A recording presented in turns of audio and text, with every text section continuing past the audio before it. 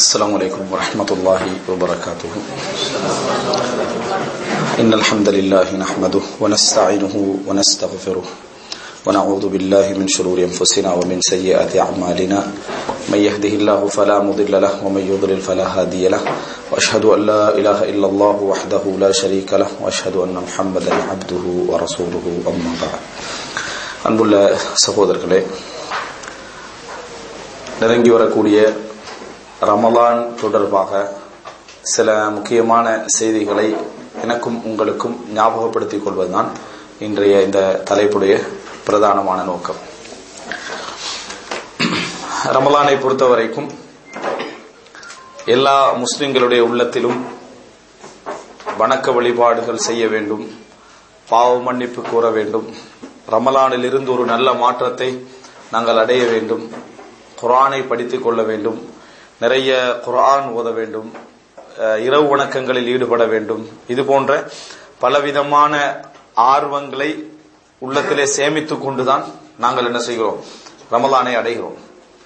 இந்த ஆர்வத்திலே பெரும்பாலும் விதிவிலக்கானவர்கள் குறைவாகத்தான் என்ன செய்வார்கள், இருப்பார்கள். எப்படிப்பட்ட தரத்திலே இருந்தாலும் கூட எல்லோரும் ஒரு பெரிய ஆர்வத்தில் தான் அந்த ரமலானை எதிர்கொள்கிறோம். ஆனால் 75% என்று கூட சொல்லலாம். எல்லாருடைய நிலை எப்படி இருக்குன்னு சொன்னா, ரமலானை நெருங்குகிற நேரத்தில் நம்ம சிறந்த முறையில் அமல் செய்யணும் அப்படி என்று சொல்லி நெருங்குவாங்க. ரமலான் கடைசி 29 பாத்தீங்கன்னு சொன்னா, இந்த ரமலான் போச்சு, இன்ஷா அல்லாஹ் அடுத்த ரமலானாவது ஒழுங்கா என்ன செய்யணும், நம்ம செய்யணும் என்ற முடிவுல தான் பல ரமலான்கள் நிறைய பேருக்கு என்ன செய்யுது, கழியுது.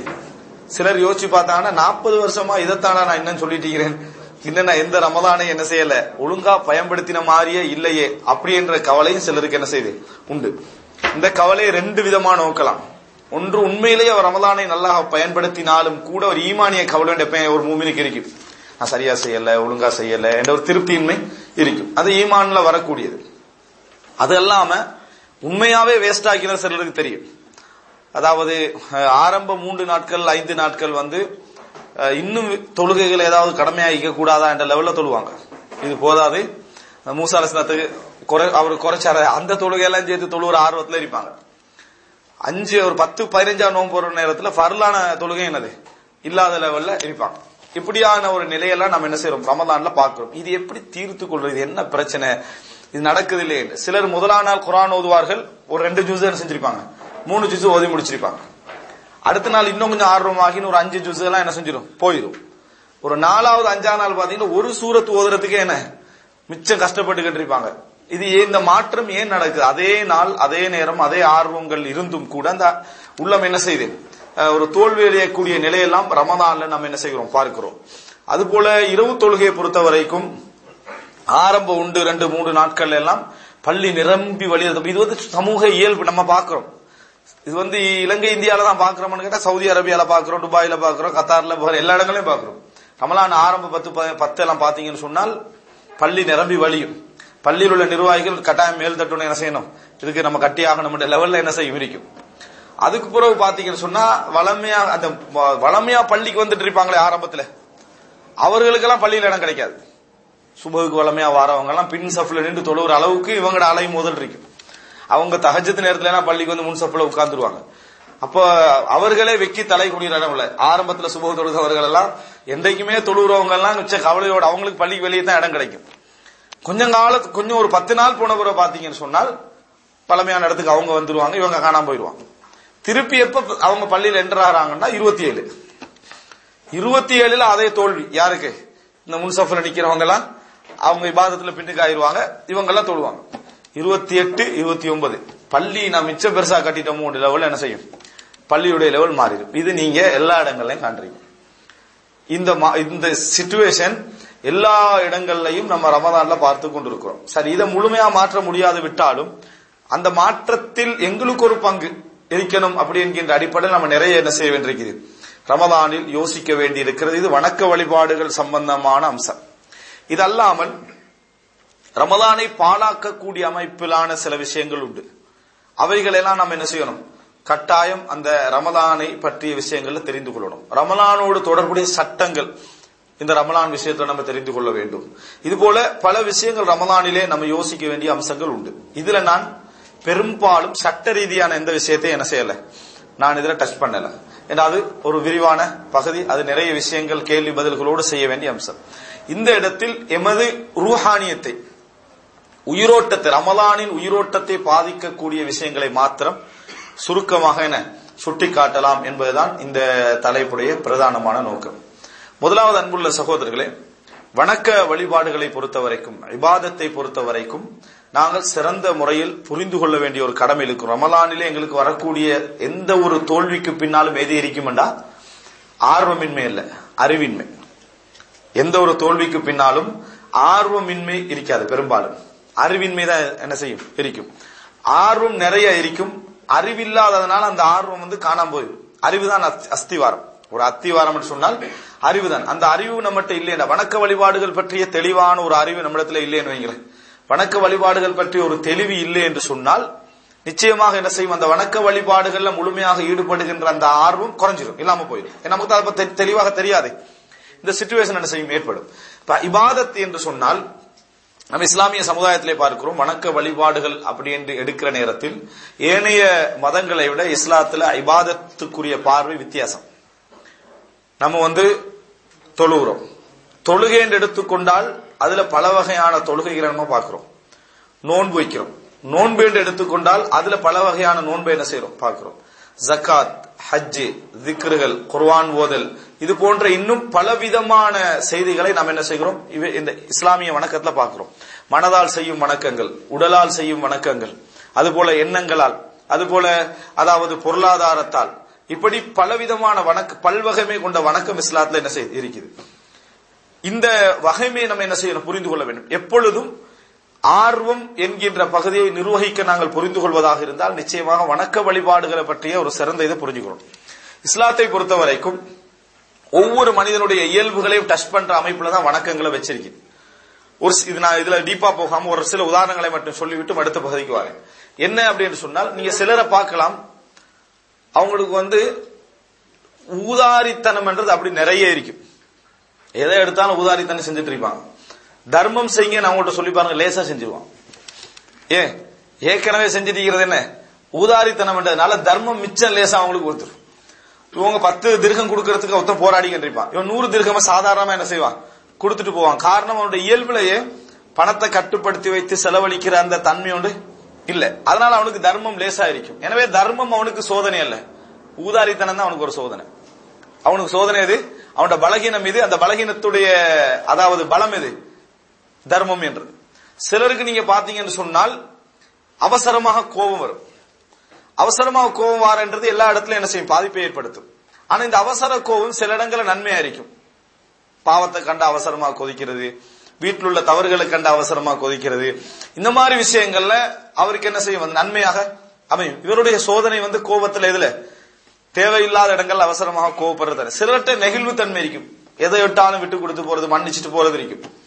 இவர் என்ன செய்ய, இஸ்லாத்தையும் விட்டு கொடுத்துட்டு போயிடுவார். இவர் என்ன செஞ்சிருவாரு, ஒரு இடத்துல ஒரு அதாவது அந்நிய மதத்துல உள்ளவர் ஏதாவது அவரோட மத அனுஷ்டானத்தோடு சம்பந்தப்பட்ட ஒரு விஷயம் செய்ய சொன்னாலும் கூட ஏதாவது நினைச்சிருவானோன்னு என்ன செஞ்சிருவாங்க. இவருடைய சோதனை என்ன, நெகிழ்வுத்தன்மை நல்லதுதான். இவருடைய சோதனை இஸ்லாமிய குற்றவியல் சட்டத்தை பார்த்தாலே இவருக்கு என்ன செய்யும், தலை சுத்திடும், என்ன எப்படி இருக்குதுன்னு சொல்லி. காரணம் என்ன, இவருடைய நெகிழ்வுத்தன்மை ஒரு பெரிய சோதனையாக என்ன செய்யும், அமையும். இது மாதிரி வணக்க வழிபாடுகளை இஸ்லாம் என்ன செய்யுதுன்னு சொன்னால் ஒவ்வொருடைய இயல்புகளுக்கு ஏற்ப சோதனைகள் என்ன செஞ்சீங்க வச்சிருக்கு. சிலரை பாத்தீங்கன்னு சொன்னா 5 times அதான் சொன்ன உடனே பள்ளியில் இருப்பாங்க. எப்பயும் நீட்டாக வெள்ளையும் சொல்லையுமா போய் அழகா என்ன தொழுது இந்த மாதிரி இருப்பாங்க. ஆனா ஒரு சமுதாயத்துக்காக தர்மம் செய்யணும்னு சொன்னா செலவழிக்க மாட்டார். குர்ஆன் ஓதுறன்னு பாத்தீங்கன்னு சொன்னா அந்த அளவு குர்ஆன் ஓதுவார். எப்பயும் உம்ரால என்ன செய்வாரு, இருப்பாரு. இவரால சமுதாயத்துக்கு எதுவும் செய்ய முடியாத ஒரு சிச்சுவேஷன் நம்ம பாக்குறோம். இப்போ 4 காரை எடுக்கணும். சென்டர் ஆஃப் எண் 72801 வண்டி நம்பரு. இன்னொரு கொரோலா E94916, பரோடா எண் 73257, டக்சன் B75287. 4 வண்டி இருக்கு.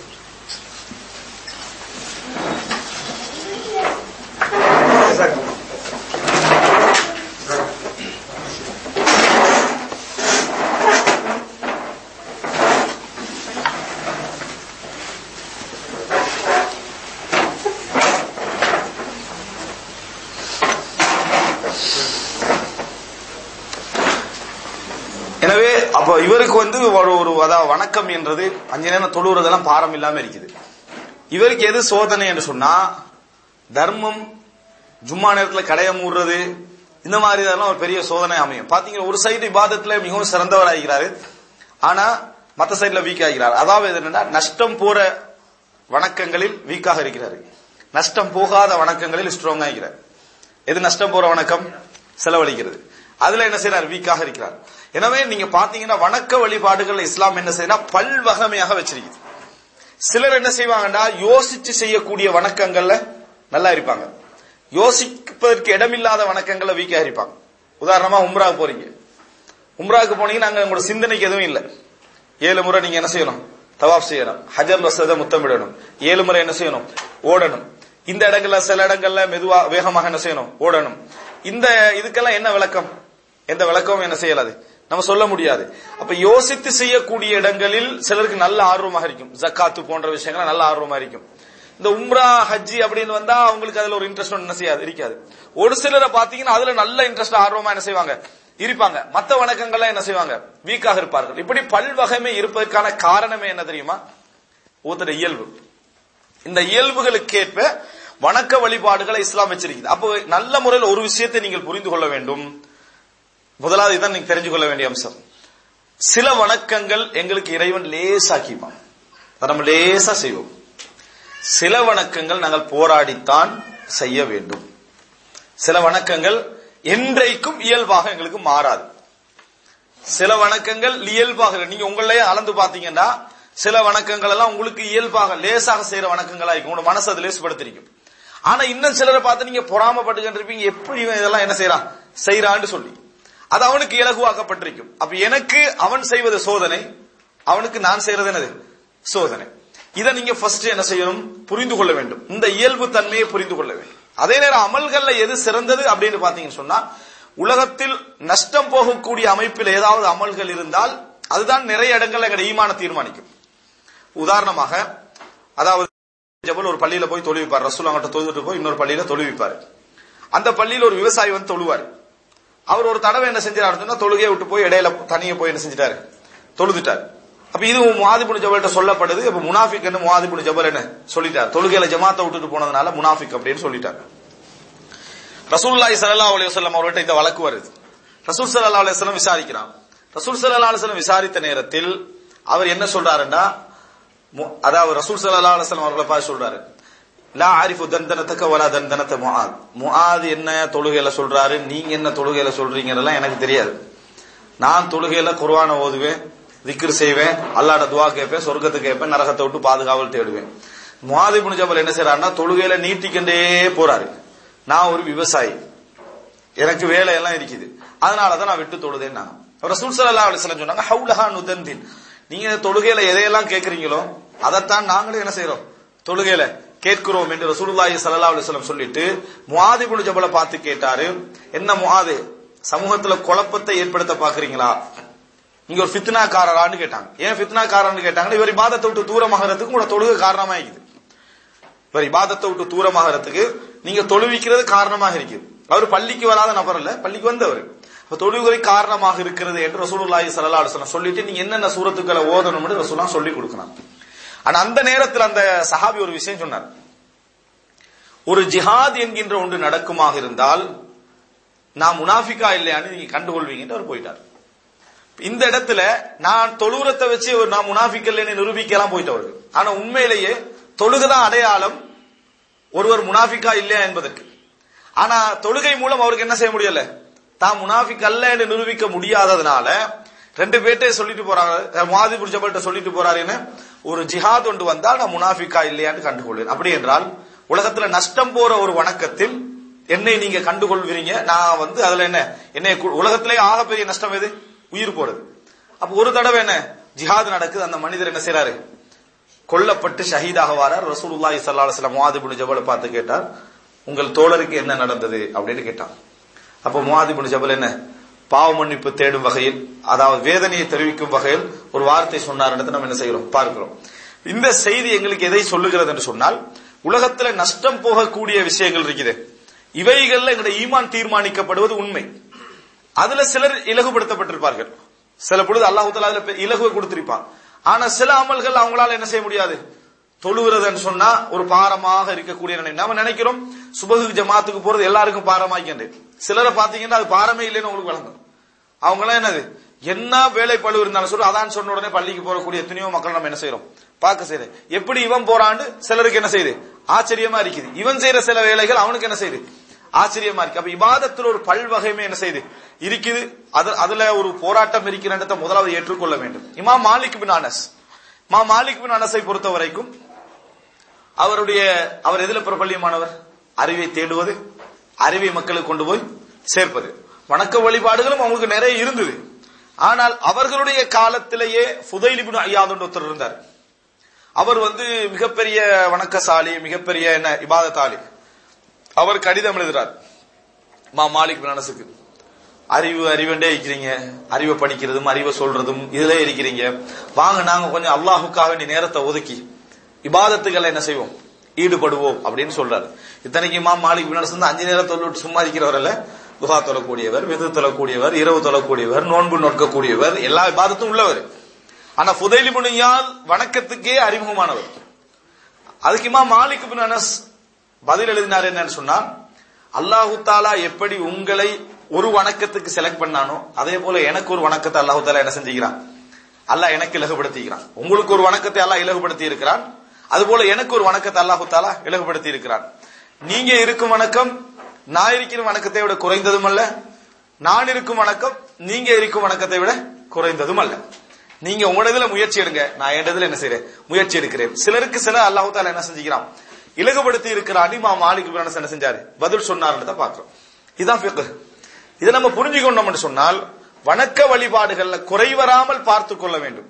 வணக்க வழிபாடுகள்ல உதாரணமாக சஹாபாக்களோட ஈமான் குறைஞ்சிச்சு கூடிச்சுன்னு சொன்ன உடனே நம்ம என்ன நினைக்கிறோம் தெரியுமா, சஹாபாக்களோட ஈமான் குறைஞ்சிச்சுன்னு சொன்னா லுஹர் அசர்லாம் தொழாமிப்பாங்களா? அப்படி இல்லை. எங்கட ஈமான் குறைஞ்சுன்னா இஸ்லாத்து போர்டர்ல போய் நின்றுறோம். ஈமான் குறையுது என்றது உண்மை. சஹாபாக்களோட ஈமான் குறையுது என்றது எப்படி புரிஞ்சுக்கணும்னு சொன்னால் சுன்ன தொழுகை என்ன செஞ்சிருப்பாங்க குறைச்சிருப்பாங்க, விட்டுரிக்க மாட்டாங்க, குறைச்சிருப்பாங்க. பாவம் என்ற இடத்துக்கு போற அளவுக்கு ஈமான் குறையுது என்றது என்ன செய்யல இருக்கல. அதை இதே நம்ம கம்பேர் பண்ணிடக்கூடாது. இமாம் மாலிக் சொன்னது இபாதத்துக்கள்ல உபரியான இபாதத்துக்கள் செய்வதை என்ன செய்யறாரு சொல்றாரு. இதை நம்ம புரிஞ்சுக்கணும். இந்த ஃபிக்ஹ் ஏதாவது வணக்க வழிபாடுகள்ல அல்லாஹு தஆலா ஒவ்வொருவருக்கும் ஒவ்வொரு விஷயத்துல அருள் செய்திருப்பான். மற்ற விஷயம் நம்ம கொஞ்சம் என்ன செய்ய வேண்டியிருக்கும், போராட வேண்டியிருக்கும் என்பதை நம்ம புரிந்து கொண்டு விட்டோம் என்று சொன்னால் நம்ம எங்களை அடையாளப்படுத்திக் கொள்வோம். இதுல எல்லாம் நமக்கு என்ன செய்யுது லேசா இருக்குது. இந்த விஷயத்துல நான் என்ன செய்ய வேண்டியிருக்கிறேன், கொஞ்சம் போராட்டம் செய்ய வேண்டி இருக்கிறது என்று நம்ம தெரிஞ்சிட்டோம் என்று சொன்னால் போராட ஆரம்பிப்போம். சரி, போராட ஆரம்பிச்சா என்ன ரிசல்ட்? ஒரு அறிஞர் சொல்கிறார், அதாவது நான் வணக்க வழிபாடுகளில் 20 வருடங்கள் போராடினேன். எத்தனை வருஷம்? 20 வருஷங்கள் போராடினேன். 20 வருஷங்கள் போராடுறதுக்கு ஷைத்தான் இருந்து தப்பணும் முதல்ல. ஏன் ஷைத்தான் ஒரு வருஷம் உங்களுக்கு சான்ஸ் தருவான், அப்புறம் அவனே அட்வைஸ் பண்ணுவான், வணங்கிச்சு தானே நடக்காது, ஏன் சும்மா இதுல போட்டு போராடிக்கிட்டு அல்லாஹ் பாவம் மன்னிக்கு செய்யக்கூடிய ஏன் பாவம் மன்னிப்பத்தை இருந்து இந்த சைடு என்ன செஞ்சிருவான் எடுத்துருவான். நிறைய பேர் அது மலக்கடை அட்வைஸ் மாதிரி நினைச்சு திரும்பி அங்கே போயிடுறது. இது ஷைத்தானுடைய வேலை. அவர் சொல்றாரு 20 வருட காலங்கள் நான் போராடினேன் இபாதத்துல. வணக்க வழிபாடு எனக்குள் உருவாக்கி கொள்ள 20 வருட காலம் போராடினேன். எனக்கு கடைசி மூச்சு இருக்கும் வரைக்கும் அல்லாஹு தாலா சந்தர்ப்பம் தான். அல்லாஹு தாலா கடைசி மனிதனை பொறுத்த வரைக்கும் நீங்க 30 வருஷம் ஏதாவது அளவு செஞ்சு 30வது வருடம் ஏதாவது ஒன்று சொன்னீங்கன்னா அதுபோல உங்களோட 29 வருஷமும் 363 4 நாளும் ஒண்ணுமே இல்லை.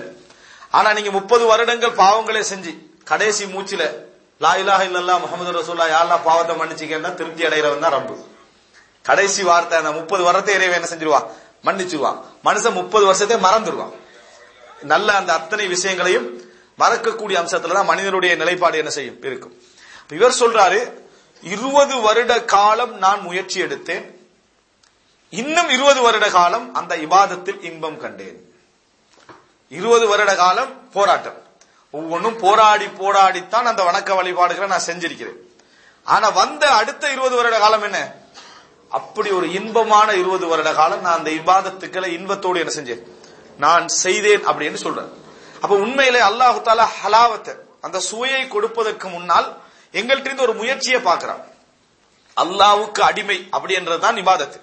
அல்லாஹ்வுக்கு அடிமை என்று சொல்றதுதான் இபாதத். அல்லாஹ் தஆலா குர்ஆன்ல ஒரு நபியை வர்ணிப்பதாக இருந்தார், ஒரு நபியுடைய உச்சகட்ட நெருக்கத்தை வர்ணிப்பதாக இருந்தா நம்ம நிறைய சொல்லு கேள்விப்பட்டிருக்கிறோம். முஸ்தபா, அதே போல என்ன, அதாவது என்ன சாலிஹ், முத்தகி, இந்த போல எத்தனையோ சொற்கள் கேள்விப்பட்டிருக்கிறோம். ஆனால் அல்லாஹ்விடத்துல ஒரு அடியான வந்து உச்சகட்டமா வர்ணிப்பதாக இருந்தா, நெருக்கத்தை வர்ணிக்கிறதா இருந்தா அல்லாஹ் சொல்றது அப்த், அடிமைதான். ஏன் அடிமை, எனது அடிமைன்னு அல்லாஹ் தஆலா சொல்றான்டா இபாதத்துல அப்படிப்பட்ட ஆளுன்னு அர்த்தம். அதனாலதான் அல்லாஹ் தஆலா ரசூலுல்லாஹி ஸல்லல்லாஹு அலைஹி வஸல்லம் அவர்கள் உச்சகட்டமா புகழ்ற இடத்துல எல்லாம் அப்துஹு வ ரசூலுஹு, அவனது அடிமை, அவனது தூதர். அவனது அடிமைன்னா அவனுக்கு மட்டும்தான் அந்த தூதர் அடிமை, வேற யாருக்கு அந்த தூதர் என்ன அடிமை இல்லை. அதான் உச்சகட்ட பாராட்டு. மற்றவர்களுக்கு நம்ம சொல்ல போனா அது பாராட்டு அல்ல, இறைவனோடு சம்பந்தப்பட்டதுல ஒரு நபிய பாராட்டத்துல உச்சகட்ட பாராட்டது அவனது அடிமை அப்படின்றது. அதாவது சுப்ஹானல்லதி அஸ்ரா பி அப்திஹி லைலம் மினல் மஸ்ஜிதில் ஹராமி இலல் மஸ்ஜிதில் அக்ஸா, அதாவது மஸ்ஜிதுல் ஹராம் மக்காவில இருந்து பைத்துல் மக்திஸுக்கு தனது அடிமையை அழைத்து சென்ற அல்லாஹ் தூய்மையானவன். அப்ப தனது அடிமையை அழைத்து சென்றது அல்லாஹ் தஆலா அங்க என்ன செய்றான் சொல்லிக்க, திக்ரு ரஹ்மத்தி ரப்பிக அப்தஹு ஜக்கரியா, தனது அடிமை ஜக்கரியாவுக்கு இறைவன் செய்த ரஹ்மத்தை ஞாபகப்படுத்தல். அப்ப அந்த அப்து என்றது அல்லாஹ் நெருக்கம் சம்பந்தமாக பேசுற நேரங்களை தான் யூஸ் பண்ணுவோம். அப்படின்னா இபாதத், அந்த இபாதத்துல ஒருவன் காட்டக்கூடிய பரிபூர்ண தன்மையும், அதுல அவன் காட்டக்கூடிய ஆர்வம், அதுல அவன் காட்டக்கூடிய அந்த நெருக்கத்தால தான் இறைவன் என்ன செய்யறான் பாருங்க. இபாதத்தின் மூலம் தான் இறைவனை நெருங்க முடியும். ரசூலுல்லாஹி ஸல்லல்லாஹு அலைஹி வஸல்லம் சொல்றாங்க, அல்லாஹ் தஆலா சொல்வதாக, எனது அடியான் என்னை நெருங்க எடுக்கின்ற முயற்சிகளிலேயே நான் அவனுக்கு கடமையாக்கி இருக்கிறேனே அதை செய்வதன் மூலம் தான் அவன் என்னை நெருங்க முடியும். சுன்னத்து ரெண்டாவது. நிறைய பேர் என்ன நினைக்கிறாங்க சுன்னத்தால நெருங்க முடியும். இல்ல, ஃபர்துல எல்லாம் குறை விட்டுறது, சுன்னத்தை என்ன செய்யறது 2 ரக்காத் தொழுது அல்லாஹ் தஆலா விரும்பிடுவான்னு நினைக்கிறது. அப்படி அல்ல.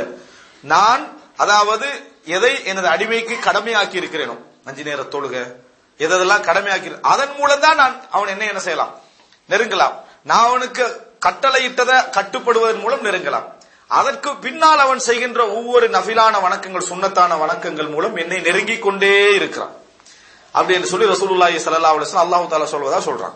எனவே வணக்க வழிபாடுகளை பொறுத்த வரைக்கும் எப்பையும் நாங்க ஷைத்தானுக்கு இஸ்திஸ்லாமாக கூடாது. எங்களுக்கு இன்பமான ஹலாவத்தான நல்ல பகுதிகள் இருக்கும், அதையும் தொடர்ந்து ஆர்வப்பட்டு செய்யணும். சில விஷயங்கள் கஷ்டமாகவே இருந்து கொண்டிருக்கும், சில விஷயங்கள் போராட்டமாகவே இருந்து கொண்டிருக்கும். அந்த போராட்டத்தை கைவிடக்கூடாது. போராட்டத்தை கைவிடுறதுக்கு ஒரு உதாரணத்தை சொல்லிட்டு அடுத்த பகுதிக்கு வரேன். போராட்டத்தை கைவிட என்ன உதாரணமா, எல்லாரும் போராட்டத்தை கைவிட ஒரு இடமே தெரியுமா, பாவத்துல தௌபா செய்யறது. எல்லாருமே பொதுவா கை விட்டுறது. அது இளைஞர்களோடு சம்பந்தப்பட்டு சொல்றதா இந்த பெரும்பாலும் கெட்டு போகாத இளைஞர்கள் கெட்டு போன இடம் எது சினிமா. ஒரு இங்க வந்து பேச்சுலர்ஸ் ஆகிக்கக்கூடியவங்க என்ன முடிவு போயிட்டு இந்தியில இருந்து சினிமா பாக்குறது இல்லை. நல்ல ஒரு பயான் கேட்டேன், இந்தியில இருந்து சினிமா பார்ப்பதில்லை. அன்றைக்கு பார்த்தா எல்லா விளம்பரமும் வந்து முன்னால் நிக்கிற மாதிரி உங்களுக்கு இருக்கு. அது வந்து இறைவன் தரக்கூடிய ஒரு சோதனை, இறைவன் தரக்கூடிய ஒரு சோதனை. நீ எடுத்த முடிவுல ஸ்ட்ராங் ஆகணும்னா ஒரு பவர்ஃபுல்லான ஒரு சோதனை உனக்கு முன்கால வந்து நிற்கும். அப்ப நீங்க போய் பார்க்க கூடாது, செய்யக்கூடாது அப்படின்னு இருக்கிற டைம்ல, அல்லது ஒரு ஃப்ரெண்ட் அந்த டைம்ல பார்த்து வந்துருவான், என்ன போயிட்டு வந்துருவோம் மாட்டி, இவனை முதலாவது கட் பண்ணணும் அப்படின்ற உணர்வுல என்ன செய்யும் இருக்கும். 2 நாள் 3 நாளைக்கு பிறகு அந்த பாவத்துல விழுந்துருவாரு. யா அல்லாஹ் இவ்வளவு முடிவெடுத்து நான் இப்படி செஞ்சுட்டேன்னு ஓடி வந்து தௌபா செஞ்சு கண்ணீர் வடிச்சு அழுது நடந்துரும். 2வது கட்டம். 2வது கட்டம் இதே மாதிரி என்ன செய்யும், ஒரு நாள் ஒரு போராட்டம் என்ன செய்யும், தௌபா செஞ்சு திருந்திட்டா நடக்கும். மறுபடியும் என்ன, பாவத்துல விழுந்துடுறது, மறுபடி தௌபா. இப்படி ஒரு 4-5 முறை வரைக்கும் ஓடிக்கிட்டு. 6வது முறை சைத்தான் வருவான். நம்ம மலக்குவாரதான் நினைச்சுக்கிறது. சைத்தான் வந்து சொல்லுவான், அல்லாஹ்வுடைய விஷயத்துல விளையாடி கட்டிக்கிறேன். யாரோட விஷயத்துல, அல்லாஹ்வுடைய விஷயத்துல விளையாடி கட்டிக்கிறேன். சைத்தான் சொல்லுவானா மலக்கு சொல்லுவானா? மலக்கு தான் சொல்லுவான், நம்ம நினைக்கிறோம். அது சொல்றது சைத்தான் தான். அல்லாஹ்வுடைய விஷயத்துல நீ விளையாடி கட்டிக்கிறேன். ஒன்றில் பாவத்தை விடு அல்லது தௌபாவை விடு, ஒன்றில் பாவத்தை விடு அல்லது தௌபா விடு. ஃபுல்லா திருந்தினா தௌபா செய், இல்லைன்னா தௌபா விட்டுரு. பாக்குறது நம்ம சும்மா போட்டு தௌபா விட்டுறது. நம்ம எடுக்கிற முடிவு என்ன, இனி தௌபா செய்வதில்லை, இப்படி கொஞ்சம் காலம் போட்டு அடுத்த ரமலான்ல பாத்துக்கொள்ளும், அப்படி கேடுகட்டு பேத்துறது. கொஞ்சம் அப்ப கெட்டுதான் போய்ப்போம். இந்த அட்வைஸுக்கு அப்புறம் என்ன, தௌபாவே இனி இல்ல, பள்ளி பக்கமே இல்ல, ஃபுல்லா அதுல ஈடுபட்டு போறது. இதுதான் சைத்தான் உங்களே பிடிச்ச இடம். இதான் சைத்தான் உங்களுக்கு. நீங்க அட்லீஸ்ட் இருந்த 3 கட்டம் இருக்கு. ஒன்று பாவம் செய்யாமல் இருத்தல், 2வது பாவம் செஞ்சுக்கிட்டு தௌபா செய்யறது, 3வது தௌபாவே இல்லாத பாவம். இப்ப எங்க கொண்டு போனா அவங்களே தௌபாவே இல்லாத பாவத்துக்கு கொண்டு போயிட்டான். அட்லீஸ்ட் 2வது கட்டத்திலேயாவது என்ன செஞ்சிருக்கலாம், முதலாவது கட்டத்துக்கு வர முடியலன்னா ரெண்டாவது கட்டத்துல இருந்திருக்கலாம். ஆனா ஷைத்தான் என்ன செய்வான், அவங்கள போராட்டத்துல ஒரு சோர்வை உண்டாக்குவான், போராட்டத்துல ஒரு சோர்வை உண்டாக்குவான். சிலர் என்ன நினைச்சிருக்கா, தொழுறதே இல்ல, திடீர்னு ஒரு பயான் ப்ரோக்ராம் இதெல்லாம் கேட்டு தொழ ஆரம்பிப்பாரு. ஒரு கிழமை தான் பள்ளி வாயில் போய்ப்பாரு. அவர் என்ன நினைச்சிடுறேன்னா, நான் முழுசா தெரிஞ்சுட்டேன்னு நினைச்சிடுறது. அப்படி நினைக்க கூடாது. ஷைத்தான் ஆதம் அலைஹிஸ்ஸலாம் காலத்துல இருந்து இருக்கிறான். இன்றைக்கும் அவங்க எவ்வளவு அனுபவம் இருக்கும். 1000 வருஷம் உள்ளவனை பாத்தீங்கிறான், 500 வருஷம் வாழ்ந்தவனை பாத்தீங்கிறான், 60 வருஷம் வாழ்ந்தவனை பாத்தீங்கிறான். அவ்வளவு அனுபவத்தோடு எங்களோட முழுக்க நின்றுட்டிருக்கிறான். ஆதம் அலைஹிஸ்ஸலாத்துக்கு அவ்வளவு அட்வைஸுக்கு பின்னாலே சொர்க்கத்துல இதை எப்படி வெளியாக்கணும்ன்றது ஐடியா அவனுக்கு இருக்கின்றா. நம்மளெல்லாம் ஒரு அம்சமே அல்ல. அப்ப நாங்க எவ்வளவு கவனமா இருக்கணும்னா அந்த அட்வைஸுகள்ல தான் கவனமா இருக்கணும். நாங்க இந்த மாதிரி டைம்ல ஷைத்தான்ல மிச்சம் அவ்வளவு என்ன அட்வைஸ் பண்ணணுமோ. ஒரு கிழமை ஒருத்தன் பள்ளிக்கு போன பின்னால் அவனுக்கு என்னத்தை கூட்டிடுறான்டா, முழுமையா அவர் தெரிந்து விட்ட மாதிரியான ஒரு ஃபீலிங். மாஷா அல்லாஹ் மாறிட்டேன், கடந்த 10 வருஷம் அவனுக்கு மறந்துருது. இப்ப அவன் உணர்வுல என்ன ஏற்படுத்துறான்னா, இந்த பக்கத்தால அடிச்சு விட்டுருவோம், இங்களை வரமாட்டாரே, அடுத்த பக்கத்தால புண்ணிய மாதிரி தொழுவுறோம் யார் ஆகிக்கிறான் பெருமை உண்டாக்கி விடுறது. ஒரு 1 வீக் போனது, ஒரு மாசம் போனது, அவ்வளவுதான். அதோட பெருமையை உண்டாக்கி விட்டு நம்ம நினைச்ச மாதிரியே இல்லையே, இதுக்குதான் நாங்க திருந்துறது இல்ல. அவர் வசன இதுக்குதான் நாங்க திருந்துறது இல்ல. போனா இங்க எல்லாருமே 2ஆம் கட்டத்துல இருக்கிறேன்னு சொல்லி ஒரு நிலைமைக்கு போய் சுய பெருமை அடிச்சு அழிஞ்சு போனவங்க எத்தனையோ பேர் இருக்கிறாங்க. எப்பயும் நம்ம புரிஞ்சுக்கணும், ஷைத்தானுக்கு கட்டுப்பட்டு விடக்கூடாது, இஸ்திஸ்லாம் ஆகக்கூடாது. வணக்க வழிபாட்டுல முதலாவது ரமணான்ல வார தோல்வி இந்த இடத்துல தான். வணக்க வழிபாட்டுல முயற்சி எடுப்பதெல்லாம் இந்த அட்வைஸ் எல்லாம் கேட்டுட்டு ரமதான்ல ஃபர்ஸ்ட் நாள் கழிச்சிருவீங்க. 2ஆம் நாள், 3ஆவது நாள், 4ஆவது நாள் உங்களுக்கு ஒரு சோர்வு வரும். சோர்வு அன்றைக்கு நீங்க குர்ஆனே ஓதலன்னு வைங்க, அல்லது ஏதோ ஒரு பாவத்தை செஞ்சுட்டீங்கன்னு வைங்க. ஷைத்தான் என்ன செய்யறா, முடிஞ்சு இந்த ரமலானே முடிஞ்சு, 3ஆவது நோன்பு தான் முடிஞ்சிருக்கும், 3ஆவது நோன்பு தான் முடிஞ்சிருக்கும், இந்த ரமலானு வேஸ்ட் ஆயிட்டு அப்படின்னு கவலையை பெருசாக்கி விடுறது. கவலையை பெருசாக்கினா நீங்க என்ன நினைப்பீங்க, அதாவது எப்பயும் ஒரு தவறை பெருசா காட்டுறதன் மூலமும் வழிகெடுத்து போயிடலாம். யாராவது தவறு செஞ்ச உடனே முடிஞ்சு நீ இவ்வளவு இனி நாசமா போச்சு, ஆனா அவன் என்ன, நாம நாசமா தானே போட்டோம், போயிருவான். அவன் செஞ்ச தவறு அவன் அளவுக்கு காட்டணும். எங்களுடைய தக்குவாலாம் அவன்ல போய் காட்டினோம்டா அவன் கெட்டு போறதுக்கு அது என்ன ஒரு காரணம். நீ செஞ்ச தவறு பெரிய தவறு தான், ஆனால் உனக்கு என்ன செய்யுது இருக்குது, 199 கொலை செஞ்சுட்டு ஒருத்தன் தான் திருந்த போறா, 99 அவனுக்கு மன்னிப்பே இல்ல, 100வது கொலை. என்ன நடந்தது, 100வது கொலை. உனக்கு மன்னிப்பு அதோட நிக்குது. அதுல நம்ம கவனமா இருக்கணும். எங்களுடைய இறையச்சத்தெல்லாம் அவங்கள்ட்ட என்ன செய்யக்கூடாது, காட்டிக்கொண்டு இருக்க கூடாது. அப்ப இந்த அமைப்புல 3ஆவது நாள் நம்ம பிழை விட்டோமா, 4ஆவது நாள் பிழை விட்டோமா, ஷைத்தான் என்ன செய்வான்னு சொன்னா, இந்த ரமலானே முடிஞ்சுது, இந்த ரமலானே முடிஞ்சது என்ற சிந்தனை ஏற்படுத்திடுவான். அதோட சிலர் என்ன செஞ்சிடறது, விட்டுறது. இந்த ரமலான் 3ஆவது நாள் ரமலான் முடியுமா, முடியாது. கடைசி ரமலான்ல ஒரு நாள் உங்களுக்கு கிடைச்சாலும் அல்லாஹ் அதுல மன்னிச்சா மன்னிப்பு தான் அல்லாஹ் தஆலா. அப்ப நீங்க என்ன செய்யணும், போராடணும். இந்த தவறா இருந்தாலும் பரவாயில்ல, நான் என்ன செய்யறேன், போராடுறேன், விடல. சிலருக்கு இந்த ரவுண்டு சிந்தனை ஒன்று இருக்குது. 3 5ல இருந்து ஆரம்பிப்போம், விளங்கிட்டா. 3 நான் இப்ப ஆரம்பிக்கிறது இல்ல. லுகர் தொழுகை ஏதோ ஒரு வகையில என்ன ஒரு பாவத்துல ஏதோ விடுபட்டுனீங்களே, நாளைக்கு சுபஹ்ல இருந்து ஆரம்பிப்போம். ஏன் நாளைக்கு சுபஹ்ல இருந்து ஆரம்பிக்கிறீங்க, இந்த சுபஹ்ல என்ன செய்யணும், அதாவது இந்த லுகர்ல விடுபட்டதா இப்பயே தௌபா செஞ்சு இப்ப ஆரம்பிக்கணும். இந்த மாதிரியான சிந்தனைகளை யார் தாரது, ஷைத்தான் தான். இதெல்லாம் நல்ல ஆலோசனைகள் அல்ல. அப்ப எப்பொழுதும் என்ன நினைக்கணும்னு சொன்னால், எந்த இதுலயும் நம்ம கட்டுப்பற்ற கூடாது. நாம முயற்சி எடுத்து போராடி தோல்வி அடைந்தாலும் சரி, ஷைத்தானுக்கு ஒரு செய்தி கிடைக்கணும், இவன் போராடிக்கிட்டே இருப்பான். இவன் என்ன செய்ய மாட்டான், தோல்வி உற தொடர்ந்து வணக்க வழிபாடுகள்ல போராடுவாண்ட எண்ணம் வர வேண்டும். எனவே வணக்க வழிபாடுகள் விஷயத்தில் நம்ம தெரிஞ்சு கொள்ள வேண்டிய முக்கிய 3 பகுதிகள் நான் இதுல சொன்னேன்.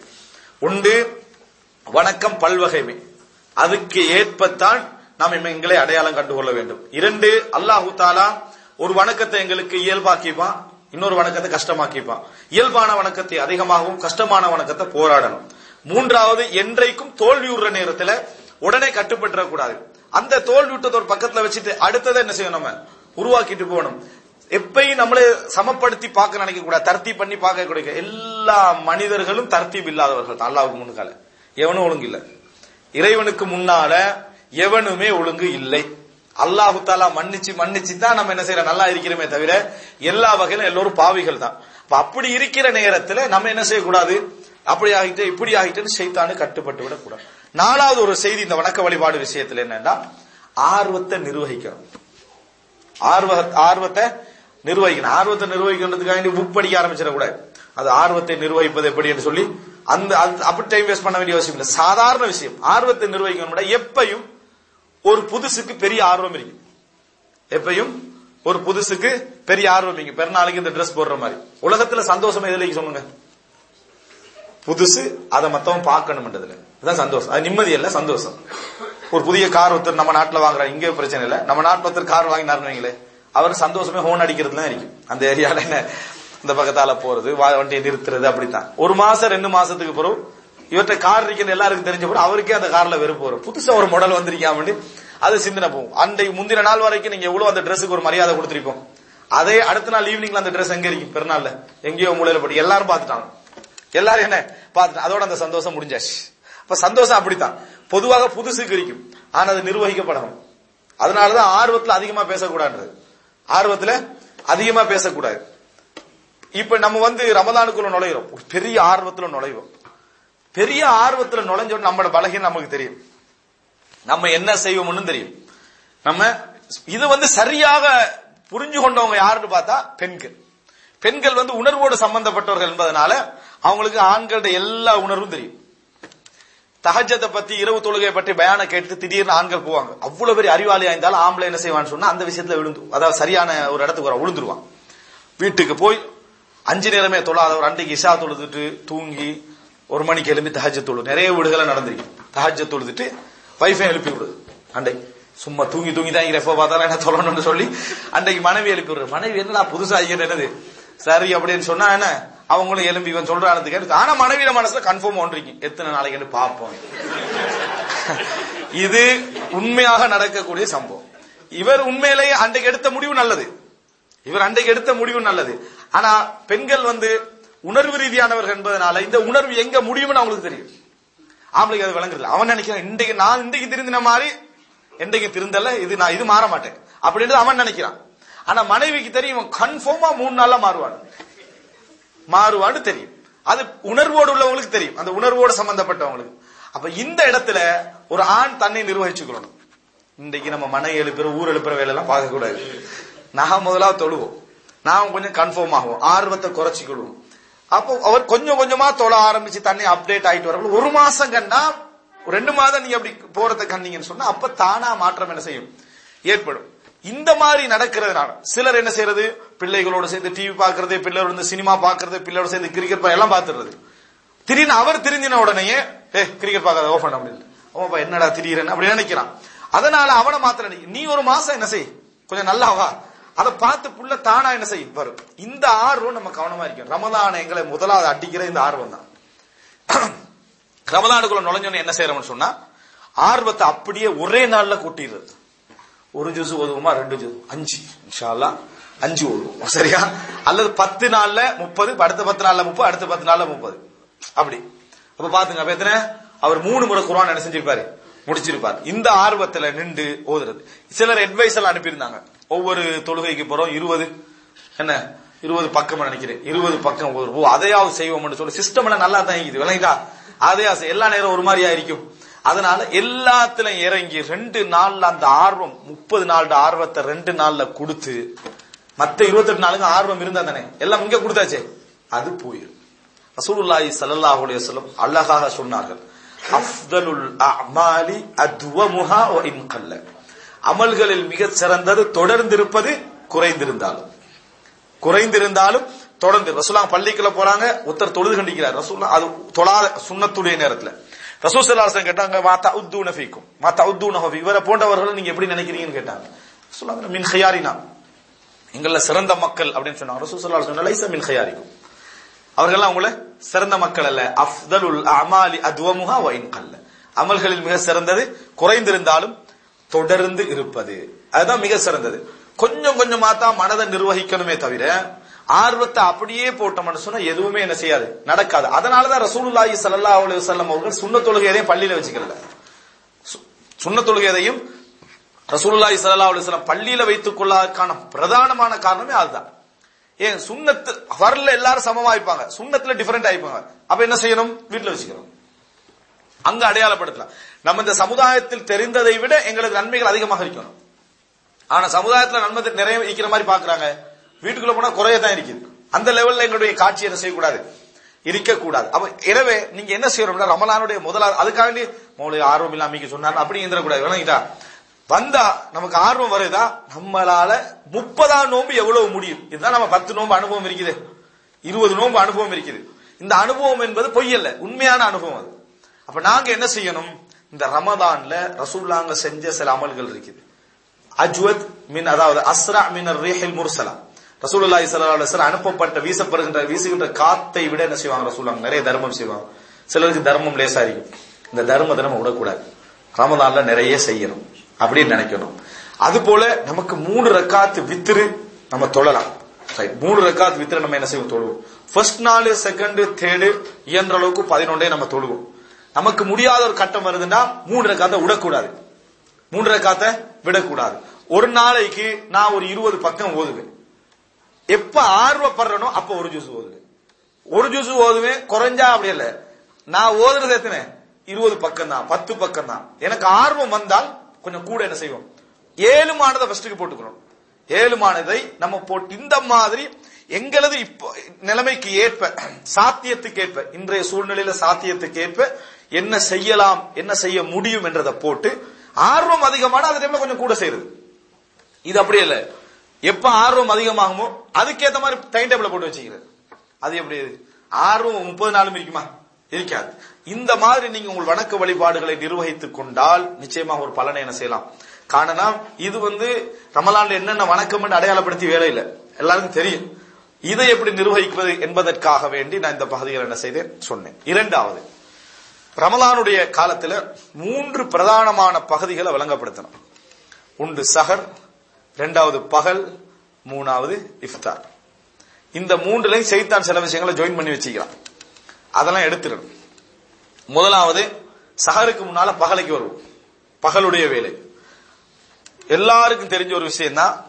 அதாவது அஸ்ஸாயிமு ஃபீ இபாதா வலவ் கான நாயிமன், நோம்பாளி தூக்கத்தில் இருந்தாலும் வணக்கத்திலே இருக்கிறான் அப்படின்னு ஒரு ஹதீஸ் இருக்குது. மிக மிக மிக பலகீனமான ஹதீஸ், மிக மிக பலகீனமான ஒரு ஹதீஸ். இதுதான் சைத்தான் பரப்பின ஹதீஸ். இது எப்படி, அதாவது நோன்பாளி அஸ்ஸாயிமு ஃபீ இபாதா வலவ் கான நாயிம், தூங்கிட்டு சுபுக்கு பிறகு தூங்கு ஸ்டார்ட் ஆகுறது.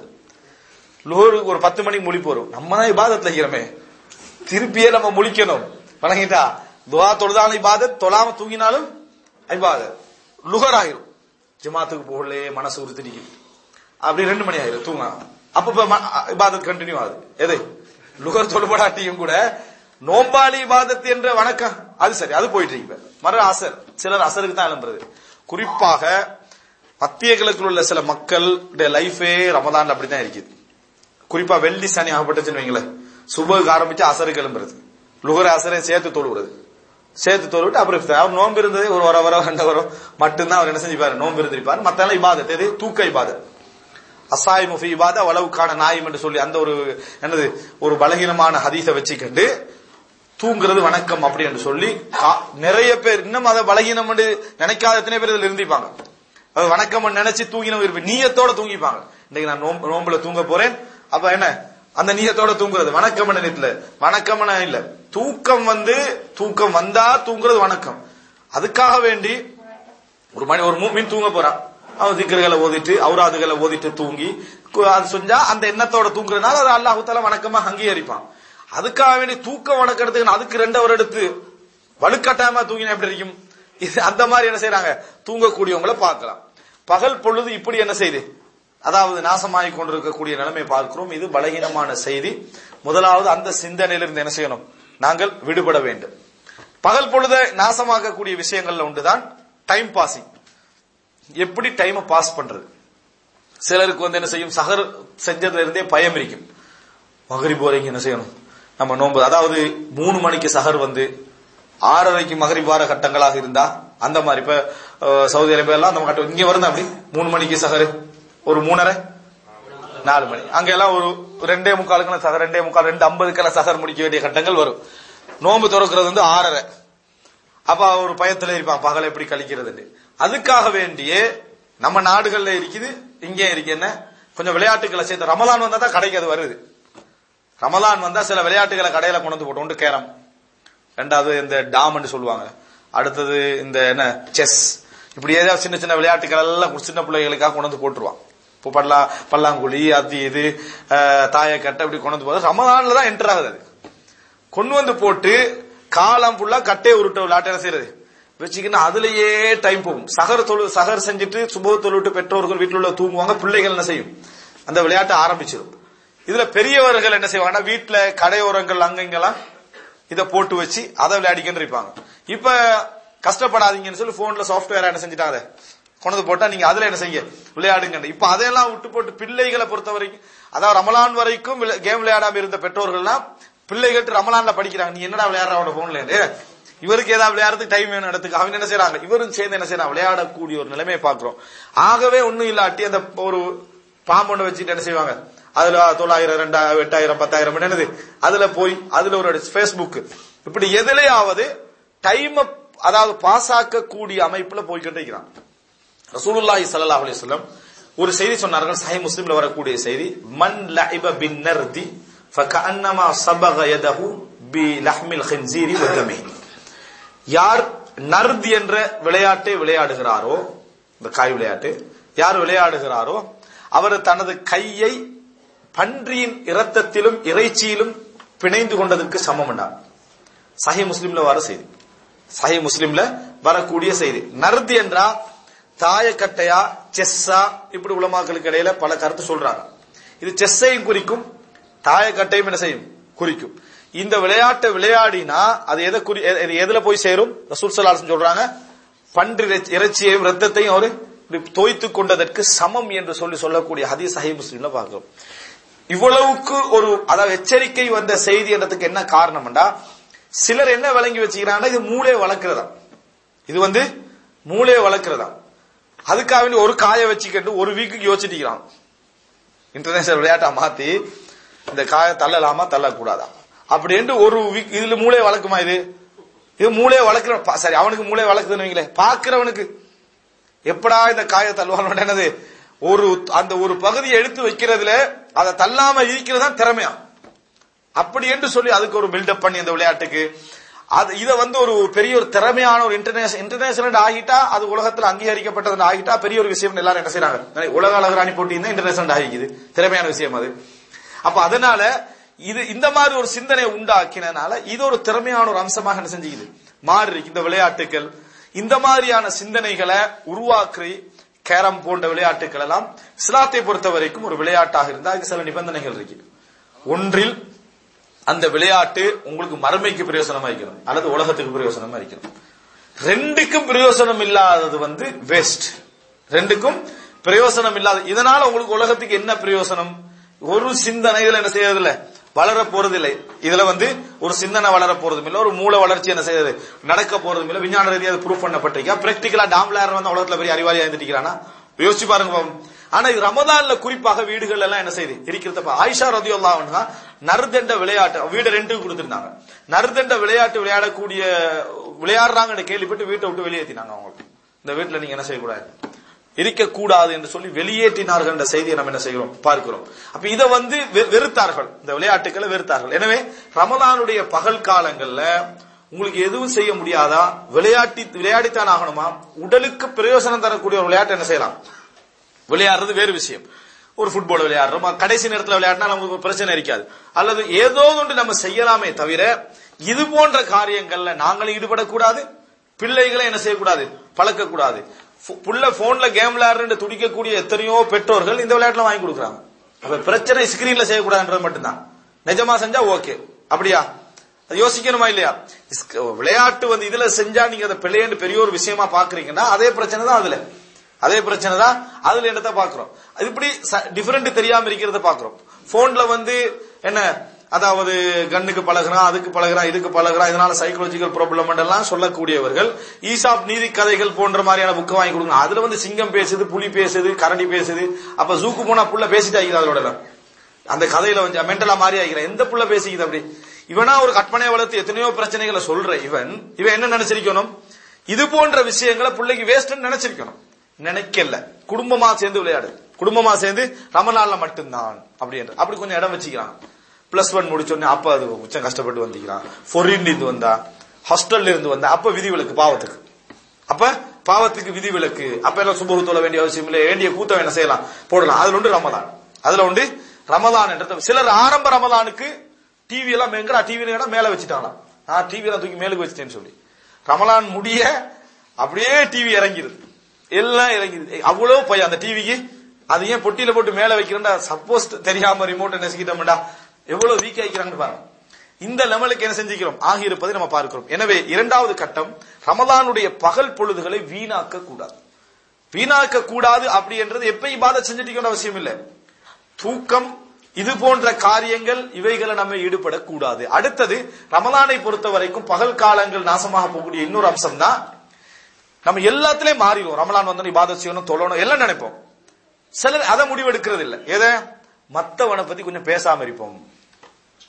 ஹதீஸ் என்ன சொல்லுது, அதாவது ஒரு மனிதன் பசித்திருப்பதிலோ தாகத்திருப்பதிலோ இறைவனுக்கு எந்த தேவையும் இல்லை, அவன் வந்து என்ன தனக்கு இறைவனுக்கு விருப்பம் இல்லாத பேச்சுக்கள், பொய் சொல்லுது, இதெல்லாம் விடாதவனுக்கு பிரயோசனமே இல்லைன்னு வருது.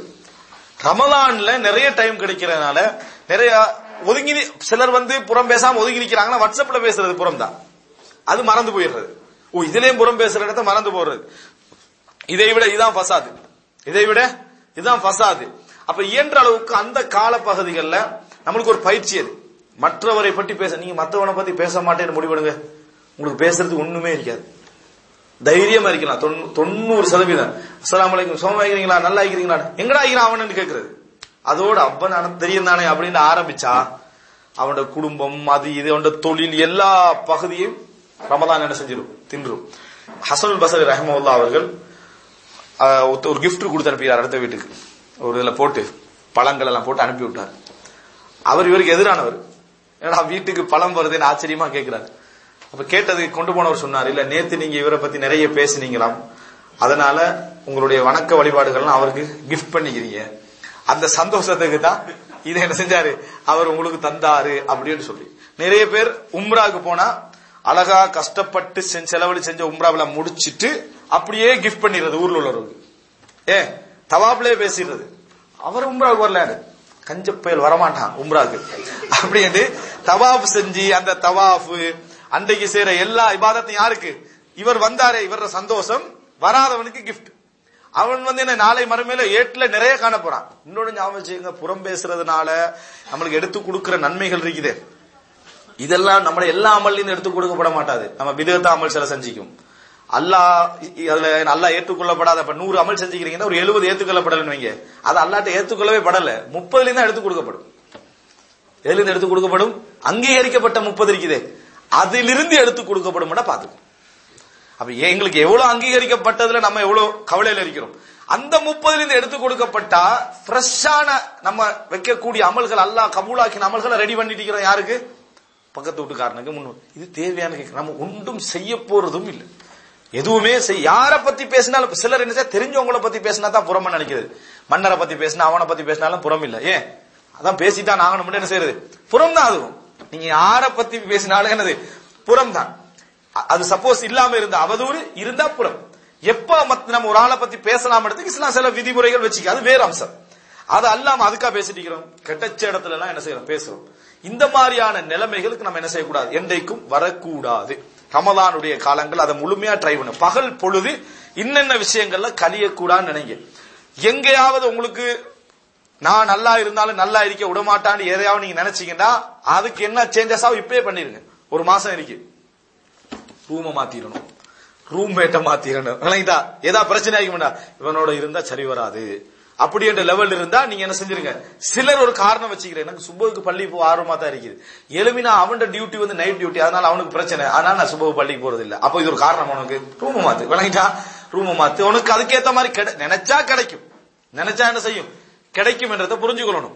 எனவே நீங்க உங்களோட பாவத்துக்கு எதெல்லாம் வழிகொள்ளுமோ, எதெல்லாம் தூண்டுதலாக அமையுமோ அதெல்லாம் இடத்துல நம்ம கவனமாக என்ன செய்ய வேண்டும், இருக்க வேண்டும். இது பகல் பொழுதுடைய அம்சம். அடுத்ததாக சஹருடைய வேலைக்கு வாங்க. சஹரும் இஃப்தாரும். சஹரை பொறுத்த வரைக்கும் நம்ம பிழையுற பெரிய விஷயம் எது தெரியுமா, இது கட்டாய சொட்டியும் காட்ட வேண்டும். ஒரு காலத்துல ரமலான் இரவு பயான்கள் அப்படின்னு ஒன்று இருந்துச்சு, அதை கூட மன்னிச்சு விட்டுறலாம். ரமலான் இரவு பயான்களை கூட மன்னிச்சு விட்டுறலாம். சரி, இரவு பயான்ல என்ன பண்றது சொல்லுங்க? இரவுல வணக்கம் செய்யுங்க. அதான் பயான் பண்ணிட்டு இருக்கீங்க, நாங்க எப்படி வணக்கம் செய்யறது? இரவுல இஷாவுக்கு பிறகு ஒரு 10 நிமிஷம் ஆர்வம் மூட்டி இபாதத் செய்யுங்கன்னு சொன்னா ஓகே. நான் ஒரு 1.5 மணி நேரம் என்ன செய்யறேன்? இஷாவுக்கு பிறகு எழும்பி இதுனா ஹராமோ சொல்லல, ஃபிக்ஹ் இல்லாத வேலைன்னு சொல்ல வரேன். அதாவது 10 மணி பிறகு தராவி அவசர அவசரமா ஒரு அவர்கள் இபாதத்தெல்லாம் முடிச்சிட்டு இரவுல தொழுங்கள் அப்படின்றது. ஆனா அந்த இரவுல தொலை விடுறது இல்ல, 1 மணி நேரத்துக்கு என்ன தொழுங்கள் தான் நம்ம பயான் பண்றோம். சரி, சஹர்லயா எழும்பித்தோட சஹர் நேரம் பயான்றான். சஹர்லயா எழும்பி ஒரு இஸ்திஃபார் செய்வோம், தொழுவோம், நோன்பு வைப்போம், அதாவது இபாதத்துகள் செய்வோம்னா சஹர் நேர பயான். சரி, ஒன்றை முடிச்சுட்டு அடுத்த சேனல்ல இன்னொன்று ஓடி கேட்டீங்க. அந்த கொஞ்ச நேரத்தோட பள்ளிக்கு போனோம்னு சொன்னா அது ஒரு 10 நிமிஷத்துக்கு முன்னால அதுக்கு ஒரு பயான். சரி, சுபோது வீட்டுக்கு போயிட்டு ரமலான் ஞாபகம் ஊட்டல் அப்படின்னு எப்ப இபாதத் செய்யறது? இதெல்லாம் நீங்க நினைக்கிறீங்களா இதெல்லாம் எங்களுடைய நல்ல வழிமுறையில உள்ளது? யார் சொன்னாலும் எவங்க சொன்னாலும் இதெல்லாம் ஃபிக்ஹ் இல்லாத வேலை, தவா களத்துக்கு உகந்த வேலையே அல்ல. உண்மையிலேயே ரமலானில வணக்கம் செய்யறதுக்கு மக்களை தூண்டுறதா இருந்தா நான் கொஞ்சம் மௌனமாய்க்கணும். நான் எனது இபாதத் செய்யற ஒவ்வொரு கட்டத்தில எழுப்பிக்க இபாதத் செய்யுங்கன்னு சொன்னா அதான் நீ டைமே தரல.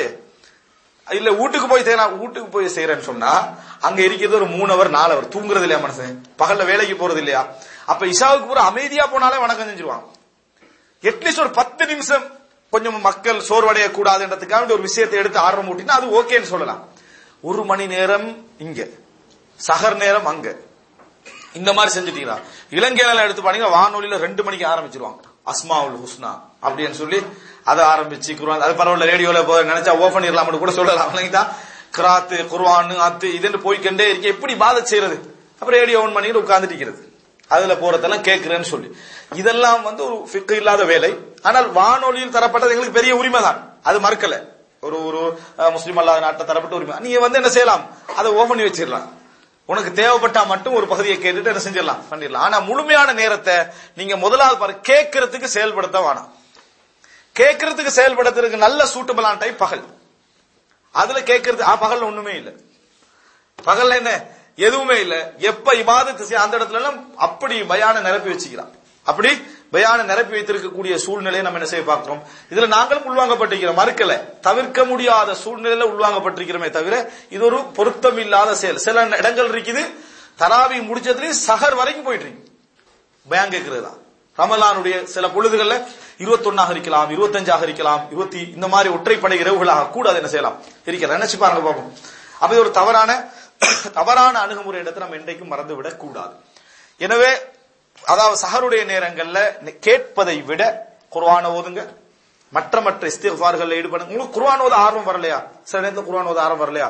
குர்ஆன் ஓத ஆர்வம் வரல, தூக்கிரவானம் இஸ்திக்ஃபார் இருக்குது, 2 ரக்காத் தொழலாம், ஏதாவது துஆ கேட்கலாம் அல்லாஹ்விடத்துல, ஏதாவது இன்னொரு வகையான விஷயத்தை, அதாவது இபாதத்துல எத்தனையோ இருக்குது, அவைகள் உங்களுக்கு என்ன செய்யலாம், செய்யலாம். ரசூலுல்லாஹி ஸல்லல்லாஹு அலைஹி வஸல்லம் சொன்னாங்க, நீங்க எழும்புறீங்க முதல்ல குர்ஆன் ஓதி பாருங்கண்ணா, ஓதினது விளங்கினா எழும்பி தொழுங்கண்ணா, இல்லாட்டி தூங்குனா. குர்ஆன் ஓதி பாக்குறோம் வேற எதையாவது ரசூலுல்லாஹ் சொன்னாங்க, பாவ மன்னிப்பு தேடி கொண்டு போய் அதாப கேட்றாங்க தூக்கத்துல. ரசூலுல்லாஹ் சொல்லி தராங்க. அப்ப அந்த அளவுக்கு ரசூலுல்லாஹ் சொல்றாங்கன்னா நம்ம வேறொரு வேலை என்ன செய்யலாம், அந்த இடத்துல செய்யலாம். இது முதல் அம்சம் சாருடைய. 2வது, பகலுக்கு பயந்து சாப்பிடாதீங்க சஹர்ல. எதுக்கு? பகலுக்கு பயந்து சார்ல சாப்பிடுறது. இதுல உம்மா வாப்பா மாதிரி சின்ன வயசுலயே பயிற்சி கொடுத்துருது. சரியா அதான் சொல்லு, தண்ணியை தூக்கி ஓடி வந்துடுவேன், அதான் சொல்றா குடிக்கான்னு சொல்லு, இல்லாட்டி செத்துருவேன் என்ன மாதிரி இருக்கு விளங்கிட்டா. அப்ப அதான் சொல்ற நேரத்துல ஒரு வேகமா என்ன செய்யறது, தண்ணியை குடிக்கிறது. என்னன்னா மகனே உன்னோட டைம் நீ முடிஞ்சது, இதான் உனக்கு கடைசி தண்ணி என்ன மாதிரி அதை கொண்டு வந்து தந்த உடனேயே இப்படியே பழகினவங்க என்ன செய்யறாங்கன்னா, நீங்க சஹர்ல பாக்கலாம். அதான் ஒருத்தர் சொன்னாரு, முஸ்லீம்கள் சஹர் செய்யறத யாரா பார்த்தாங்கன்னா இது மாதிரி நோம்ப காலம் ஃபுல்லா பிடிக்கலாம்னு சொல்றாங்க. எது சஹர் இதை பார்த்தோம்னா அந்த லெவல்ல இருக்குமா. ஏன் அவ்வளவு வெரைட்டியான ஐட்டங்கள் எல்லாம் செய்யறது யாரு? பெண்கள். செய்ய வைக்கிறது பெண்களை, அவங்களுக்கு நன்மையை நினைச்சு ஃபுல்லா செய்யறாங்க. பெச்சலர்ஸ் ஆகிக்க கூட சொல்லல, ஃபேமிலி லைஃப்ல சொல்ல, சரியா ஃபுல்லா செஞ்சு வச்சாச்சு. அதை பார்த்து அதுக்கு 1 மணி நேரத்துக்கு முன்னால உட்கார்ந்து முடிக்கணும் வேலை. அதை சாப்பிட்டு எல்லாம் முடிஞ்சு உரப்பு கண்டு சொல்லி ஒரு விஷயம் சாப்பிட்டு, இனிப்பு கண்டு உண்ட சாப்பிட்டு, அதுல ஏப்ப முட்டு எல்லாம் முடிஞ்சு, தண்ணி பிளேட்டி டீ எல்லாத்தையும் ஊத்தி, அதுக்கப்புறம் சுபபுற ஒரு தூக்கம் துகர் வரைக்கும், இப்படி ஒரு நோன்பு தேவையான இது நல்லா வாய்க்கிறது. இது ஹராம் ஹலால் இங்க பேசல. ஆனா இது ஒரு இபாதத்துக்குரிய ஒரு அழகான வடிவத்தை ஒரு நாளும் கொடுக்காது. இபாதத்துக்குரிய சஹர் செய்ய சொன்ன ஒரு குத்தமா ரசூல் ஸல்லல்லாஹு அலைஹி வஸல்லம் வந்து தஸஹரு, நீங்க சஹர் செய்யுங்க, ஃபைன்ன ஃபி ஸுஹூரி பரக்கா, நீங்க சஹர் செய்வதில் பரக்கத்து உண்டுன்னு சொன்னாங்க. அது அர்த்தம் வந்து நம்ம அதாவது பகலை சாதாரணமாக நம்ம தாங்கக்கூடிய அளவில் ஒரு கால சாப்பாடு, அப்படி ஒரு பிரேக்ஃபாஸ்ட் எடுக்கிற லெவல்ல இருக்கணும். ஆனா உண்மையை சொல்லுங்க, பிரேக்ஃபாஸ்டா எடுக்கிறாங்க, ஜம்மு செய்யறாங்களா? பிரேக்ஃபாஸ்ட் அதே போல லஞ்சையும் சேர்த்து ஜம்மு தான் அங்க நடக்குதே தவிர யாரும் பிரேக்ஃபாஸ்ட் எடுக்கிற மாதிரி பெரும்பாலும் எடுக்கிறாங்க இல்ல. ஆனால் எல்லாரையும் சொல்லல, ஆனா நிறைய நடக்குது அப்படி. சஹர் என்ற அடிப்படையில நம்ம சாதாரணமா, அதாவது சாப்பிடக்கூடாதுல சாதாரணமாக சாப்பிட்டுட்டு வயிற்றை வந்து ஃப்ரீயாக வச்சுக்கண்டு நோன்பு பிடிச்சு பழகினோம் சொன்னால் நிச்சயமாக நன்மை தரக்கூடிய அதே நேரம் அது ஹெல்த்துக்கும் என்ன செய்யும், மிகப்பெரிய ஒரு நலவை என்ன செய்யும், அது ஏற்படுத்தும். ஆனா எங்களுடைய சஹர்கள் அல்லாஹ் ரசூலும் விரும்புற மாதிரி இல்லை என்பது உண்மை. நிறைய சஹரை முடித்து விட்டு நம்ம அதாவது செய்யக்கூடிய அந்த இடத்துல நம்ம தெரிஞ்சு கொள்ள வேண்டிய விஷயம், சஹர் முடிவு ஒன்று இல்லை எங்களுக்கு தெரியும். அப்ப சஹரை நம்ம ஒரு 10 நிமிஷம் ஒரு 15 நிமிஷம் இடைவெளி வைத்து சஹரை நம்ம சாதாரணமாக செஞ்சுட்டு அவ்வளவு சஃப்ல முதல் சஃப்ல போய் நிற்கக்கூடிய அமைப்பில் உள்ளவர்களாக நாங்க மாறணும். இதுல அதாவது சொல்ல போனால் சஹருக்கண்டு பிரத்யேக கவனமே இருக்கக்கூடாது, சாதாரண கவனம் இருக்கணும். அப்படி உங்களோட ஃபேமிலிகளை உருவாக்குங்க.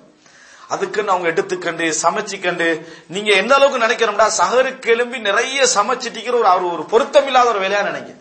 அவர்களுக்கு வணக்கத்துக்கு எந்த இடமும் இல்லை. இவர்கள் தராவி தொழுட்டு வந்து உட்கார்ந்துறது. அந்த பெண்கள் நிறைய இபாதத்தும் செஞ்சு இந்த சஹருக்குரிய வேலையை செய்யறதுக்காக வேண்டி 3 மணி 2 மணிக்கெல்லாம் எழும்பி எல்லா வேலையும் செய்து நடக்கக்கூடிய ஒரு நிலையை நம்ம என்ன செய்கிறோம், பார்க்கிறோம். இது பொருத்தமான விஷயம் இல்ல. காரணம், பகல் பொழுதில் உள்ள எல்லா சோர்வுக்கும் இது ஒரு காரணம். பகல் பொழுதில் உள்ள எல்லா சோர்வுக்கும், நல்லா சாப்பிட்ட சோறு வராம இருக்கும், அது சோர்வுக்கும் காரணம். சரி, இஃப்தாருடைய நேரம், இதுல நீங்க கவனம் எடுக்க வேண்டும். இஃப்தாருடைய நேரம் ஆகப்பெரிய ஒரு சோதனை. அது என்னடா, இவ்வளவு நேரமும் பசியில் இருந்த வேதனையில இஃப்தார் செய்யற மாதிரி இருக்குது. ஏன், அதே அளவு சாப்பாடு தான் அங்கேயும். இதுல வேற இஃப்தார் லைவ் டெலிகாஸ்ட் வேற டிவில கலைட்டா, முஸ்லிம்கள் நோன்பு திறக்கும் காட்சியில் அதை பார்த்தாலே அவன் என்ன செய்யறான், நோன்பு திறக்கிறது இவ்வளவு வெரைட்டி என்ன செய்யறா வச்சுக்கிறான் லெவல். அதுக்கும் பெண்கள் என்ன செய்யறாங்க, 3 மணில இருந்து ரெடியாக ஆரம்பிக்கணும். ஃபேமிலியா இருக்கிறவங்கள சொல்றேன், 3 மணில இருந்து ரெடியாக வைக்கணும். இது இஃப்தார் ஒரு ஃபங்க்ஷன். இப்ப இஃப்தார் வந்து என்னது, எனக்கு தெரிந்து ஹதீஸ்கள்ல எங்கேயும் இஃப்தார ஒரு ஃபங்க்ஷனாக வச்சதாகவோ அல்லது ஒரு பள்ளியில வச்சதாகவோ ஒரு அதாவது சந்தர்ப்பத்துக்கு இஃப்தார் வைக்கிறது ஓகே. இப்ப உதாரணமாக இந்த இடத்துல வந்து ஒரு ஒன்று கூடல் நடக்குது, ஒன்று கூடல் வந்த மக்களுக்கு ஒரு இஃப்தார் என்ன செய்யுது, இஃப்தாருக்காக ஒன்று கூடல் என்று வச்சதாக எங்கேயும் பார்க்க முடியாது. ஒன்று கூடலுக்காக ஒரு இஃப்தார் வந்திருக்க, நைட்டுக்கு வந்தாங்க அதனால அவங்களுக்கு சாப்பாடு, சாப்பாட்டுக்காக நைட் மீட்டிங் என்றது இல்லையே. அதே மாதிரி இஃப்தாருக்காக மீட்டிங், இஃப்தாருக்கு இஃப்தார் பயான் நிகழ்ச்சி. அப்ப சஹர் மட்டும் தான் சொன்ன, உங்களுக்கு இரவு பயான் சஹர் பயான், அடுத்து இஃப்தார் பயான். எங்கே நீ இபாதத் செய்யக்கூடாது, எங்க என்ன செய்யக்கூடாது, இஃப்தார் பயான் நிகழ்ச்சி அப்படி என்று சொல்லி அதுக்கு ஒரு என்ன ஒரு அரை மணி நேரம் 1 மணி நேரம் ஒதுக்கிறது. அங்கே நீ எதுவும் என்ன செய்யக்கூடாது, கேட்க கூட பயான் தான் கேட்கணும். இஃப்தாருடைய நேரத்தில் துவா கேளுங்க. அவர் பயான் பண்ணி நிற்கிறார், எப்படி துவா கேட்கிறது? இந்த ஒரு நிலைமை நம்ம என்ன செய்யறோம் பார்க்கிறோம். அப்ப இது சஹாபாக்கட்ட காலத்திலேயோ இஃப்தார் கொடுக்கணும் ஆர்வமா அந்த காலத்தையே பார்க்க முடியல. ஆனால் ஹதீஸ்களை எடுத்து பார்த்தீங்கன்னு சொன்னா நோம்பாளிக்கு நோன்பு திறக்க வைத்தல் சம்பந்தமாக வரக்கூடிய எல்லா ஹதீஸ்களுமே ஹதீஸ்களை அறிஞர்களிடத்துல லைஃபான ஹதீஸ்கள் தான். நோம்பாளிக்கு நோன்பு திறக்க வைத்தல் என்று வரக்கூடிய, யார் ஒரு நோம்பாளிக்கு நோன்பு திறக்க வைக்கிறாரோ, மன் ஃபத்தர சாயிமன், யார் ஒரு நோம்பாளிக்கு நோன்பு திறக்க வைக்கிறாரோ அவருக்கு வந்து அவர் நோன்பு பிடிச்ச நன்மை என்ன செய்யும், அவருக்கு கிடைக்கும். இவருக்கு எதுவும் குறையாமல் வரக்கூடிய எல்லா செய்திகளுமே என்ன பலகீனமான செய்திகள் தான். ஒரே ஒரு செய்தி இருக்கு, ரசூலுல்லாஹி ஸல்லல்லாஹு அலைஹி வஸல்லம் ஒரு வீட்டுக்கு போய் விருந்துக்கு போனாங்க. விருந்து பொதுவான டைம்ல விருந்துக்கு போயிட்டு ரசூலுல்லாஹ் துஆ கேட்டாங்க, அஃப்தர இந்தகுமுஸ் ஸாயிமூன் வ அகல தஆமகுமுல் அப்ரார் வ ஸல்லத் அலைக்குமுல் மலாயிகா. உங்களிடத்தில் அல்லாஹ் தஆலா நோம்பாளிகளை நோன்பு திறக்க செய்வானாக அப்படி என்று சொல்லி ரசூலுல்லாஹ் துஆ கேட்டாங்க. இதுல இருந்து நம்ம ஒரு செய்தியை புரிஞ்சுக்கொள்றோம், எங்களோட வீட்டுல 4 பேர் நோன்பு திறந்தா அதுல ஒரு நன்மை என்ன செய்யுது இருக்குது, நம்ம 4 பேருக்கு நோன்பு திறக்க வச்சா நன்மை இருக்குது என்ற இந்த ஹதீஸ் தான் என்ன செய்யுது இருக்கக்கூடிய ஹதீஸ்கள்லயே சஹீஹான ஹதீஸே தவிர மற்றபடி இது நோம்பாளி எங்கேயாவது நோன்பு திறந்தா ஓதுற துவாவும் இல்ல, ரசூலுல்லாஹ் வேறொரு டைம்ல ஓதின துவா இது. இந்த அடிப்படையில் உள்ள செய்தியை தவிர இதற்காக வேண்டி மெனக்கெட்டுக்கொண்டு நோன்பு திறக்கக்கூடிய நேரத்தில் நம்ம வந்து இந்த மாதிரி நடந்து கொள்வது தவறு. இரண்டாவது, நோன்பு திறப்பதன் மூலம் ஒரு இபாதத்தை செய்யறோம். நாங்க நிறைய பேர் நோன்பு திறத்தல இபாதத் சஹர இபாதத்தா நினைக்கிற மாதிரி நோன்பு திறத்தல என்ன செய்யறது இல்ல, இபாதத்தா நினைக்கிறது இல்ல. அதனால என்ன செய்யறாங்க, நோன்பு திறக்கிறது வந்து உதாரணமா எல்லாம் வச்சிருக்கும், அல்லாஹ் அக்பர் அதான் சொல்லுவாங்க. சிலர் வந்து சாப்பிடுவாங்க, ஒரு சிலரை பாத்தீங்கன்னா கையை வச்சுட்டு என்னது ஓதிக்கின்றிருப்பாங்க. நமக்கு ஒரு மாதிரியா இருக்கா, நம்ம ஒரு ஹவா பிடிச்ச மாதிரி சாப்பிட்டு கண்டிக்கிறோம், அவெல்லாம் திக்ரு துவாக்கள் ஈடுபட்டு இருக்கிறாங்களேன்னு சொல்லி நாங்களும் வச்சு என்ன நாமளும் அந்த பாங்கு துவா எல்லாம் முடிஞ்சு அல்லாஹ் ரப்பாதி எல்லாம் சொல்லி முடிஞ்சு அதுக்கு பிறகு தான் என்ன சரி நாங்களும் சாப்பிடுறது. இப்படியான சில விஷயங்கள் நம்ம கண்டிப்போம். இது பிழை. நோன்பு திறக்கிற நேரத்தில் கேட்கப்படுகின்ற துவா அங்கீகரிக்கப்படும் என்பது லைஃபான செய்தி, ஆதாரபூர்வமான எந்த செய்தியும் இல்லை. நீங்க நோன்பு திறக்கிற நேரத்தில் செய்யற பெரிய இபாதத் என்ன தெரியுமா? ரசூல் ஸல்லல்லாஹு அலைஹி வஸல்லம் சொன்னார்கள், நோன்பு திறத்தலை அவசரப்படுத்துவது இந்த சமுதாயம் ஹைர்ல இருக்கிறதுக்கான ஆதாரம். ஏன் தெரியுமா?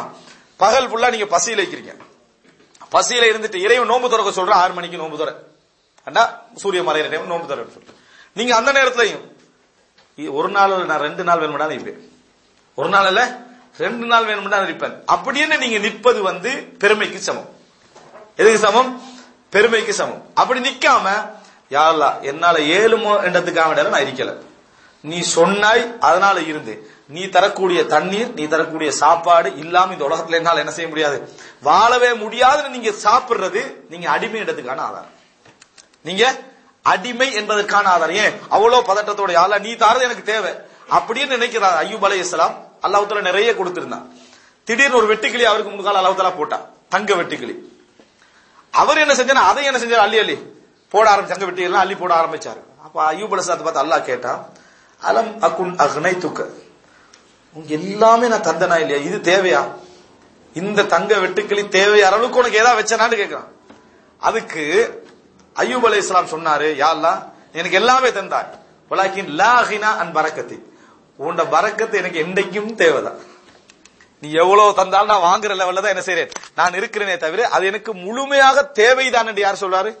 அய்யூப் அலைஹிஸ்ஸலாம் அல்லாஹ்வுக்கு பதில் சொன்னதான ஹதீஸ் நம்ம என்ன செய்யணும் பார்க்கிறோம். அப்ப எங்களுடைய ஆர்வம் எப்படி இருக்கணும், அல்லாஹ் தார நேரத்துல என்ன இந்த மாதிரி இருக்கணும். யாரா எனக்கு பெருசான ஆசையில ஒரு ஊடி இருந்தா போதும் துவா கேட்கறோம்னு நினைக்கிறான், ரைட்டா? பெருசான ஆசை உனக்கு இருக்கிற ஆசை அல்லாஹ்வுக்கு தான் தெரியும். ஆனா அல்லாஹ்ட்டே சொல்லிடுறது இஹ்லாஸா, என்ன இந்த நமக்கு அந்த மாதிரி பெரிய ஆசை எல்லாம் இல்லை. ஆனா எல்லாரும் ஆசை உள்ளவங்க யாருக்கு தெரியும்? ரப்புக்கு தெரியும். அல்லாஹ்ட்டே அப்படி சொன்னா எப்படி இருக்கும்? அப்ப இந்த மாதிரியான லெவல்ல நம்ம நடந்து கொள்ளக்கூடாது. இஃப்தாருடைய நேரம் என்பது நோன்பு திறப்பதன் மூலம் இறைவன் சந்தோஷம் அடைகிற நேரம். நம்ம அந்த இடத்துல இஃப்தார் செய்வது என்பது அல்லாஹ் தஆலா பெரிய நன்மை தரக்கூடிய நேரம். அந்த இடத்துல நம்ம துஆ கேட்கணும், துஆ கேட்டு அங்கீகரிக்கப்படும் என்பதற்கான எந்த ஆதாரபூர்வமான செய்தியும் என்ன இல்ல. நம்ம அந்த இடத்துல செய்ய வேண்டிய பிஸ்மில்லா சொல்லி நோன்பு திறக்கிறது, அல்ஹம்துலில்லாஹ் சொல்லி நோன்பு திறத்துல முடிக்கிறது, மக்ரிப் தொழுகைக்கு என்ன செய்யறது, நம்ம போவதுதான் நம்ம அங்க செய்ய வேண்டிய வேலையே தவிர அந்த இஃப்தாருடைய நேரத்தில் அதுக்கார்கள் திக்ர்கள் துஆக்கள்ல ஈடுபடுங்க வரல. ஈடுபட்டால் தவறு கிடையாது. ஆனா அதை வளமைப்படுத்துவது, அதை ஒரு ஃபார்மேட்டாக மாற்றுவது என்பது என்ன செய்யும், விதத் என்ற பகுதியில் என்ன செய்யும் போய் சேரும் என்பதை நாங்கள் புரிந்து கொள்ள வேண்டும். எனக்குரிய நேரத்தில் இந்த நிறைய சொல்ல வேண்டியிருக்குது. எனக்கு இந்த உரிய நேரத்தில் நான் 4 விஷயங்கள் 5-6 விஷயங்கள் சொல்ல நினைச்சேன், 4 விஷயங்கள் சொல்லிக்கிறேன். 4 விஷயங்கள் என்னன்னு ஞாபகம் இருக்குதா? ஒவ்வொன்றுலையும் 4 சொன்னீங்கன்னு நினைச்சிருவாரு. 4 விஷயங்கள் என்னது சொல்லிக்கிறேன். ஒன்று வணக்க வழிபாடுகள் சம்பந்தமான சில விஷயங்கள், அதுல 4 அம்சங்களை நான் உங்களுக்கு என்ன செஞ்சேன் சுட்டி காட்டினேன். இரண்டாவது சஹருடைய நேரம் நாம கடைபிடிக்க வேண்டிய விஷயம், தவிர்க்க வேண்டிய சில விஷயங்கள். பகல் நேரம் இதுல நம்ம தவிர்க்க வேண்டிய சில விஷயங்கள். இஃப்தாருடைய நேரம் நம்ம தவிர்க்க வேண்டிய செய்ய வேண்டிய சில விஷயங்கள் சொல்லி இருக்கிறேன். இன்னொரு பெரும் பகுதி இருக்குது, அது நமக்கு இப்ப சந்தர்ப்பம் இல்லை. இரவுடைய நேரம், அந்த இரவு நேரம் என்பதுதான் நான் இந்த பிரதானமாக சொல்ல வேண்டிய ஒரு அம்சமும் தான். என்றாலும் நேரம் முடிந்து விட்டது. இந்த பகுதிகளை மனதில் நம்ம கொண்டு இன்னும் நம்ம அடுத்து செய்ய வேண்டிய விஷயம், ரமலானை பற்றிய சட்டங்கள் எங்கெல்லாம் கிடைக்குமோ அதெல்லாம் தேடி படிங்க. அதெல்லாம் தேடி படித்து ரமலானுக்கு வருவதற்கு முன்னால் ஷாபான்ல ஒரு 3, 4, 5 நோன்புகளை பிடிச்சி நம்ம அதுக்கு ஒரு மனநிலையை தயார்படுத்தி கொண்டோம் என்றால் அடிக்கடி அல்லாஹ்விடத்துல துஆ கேளுங்க, இந்த ரமலான எனக்கு உனக்கு திருப்தியான ரமலானாக நான் முடிக்கின்ற வாய்ப்பு எனக்கு என்னது தாண்டு துஆ கேட்டுக்கண்டே இருங்க. அல்லாஹ்வுடைய துஆ ஒரு தௌஃபீக் என்ன செய்யும் கொண்டு வரும். அந்த நிலை நமக்கு உருவாகும் என்று சொன்னால் நிச்சயமாக இந்த ரமலானை கடந்த ரமலான் போன்று அல்லாமல் ஒரு சிறந்த ஒரு ரமலானாக பயன்படுத்திய மக்களாக அல்லாஹ் தஆலா ஆக்கியருள் புரிவான். அப்படிப்பட்ட வாய்ப்பை அனைவருக்கும் தந்தல் பாலிப்பானாக. ஹாதா மா இன்தி வல் இல்மு இன்தல்லாஹி வ அகூலு கௌலி ஹாதா வஸ்தக்ஃபிருல்லாஹ்.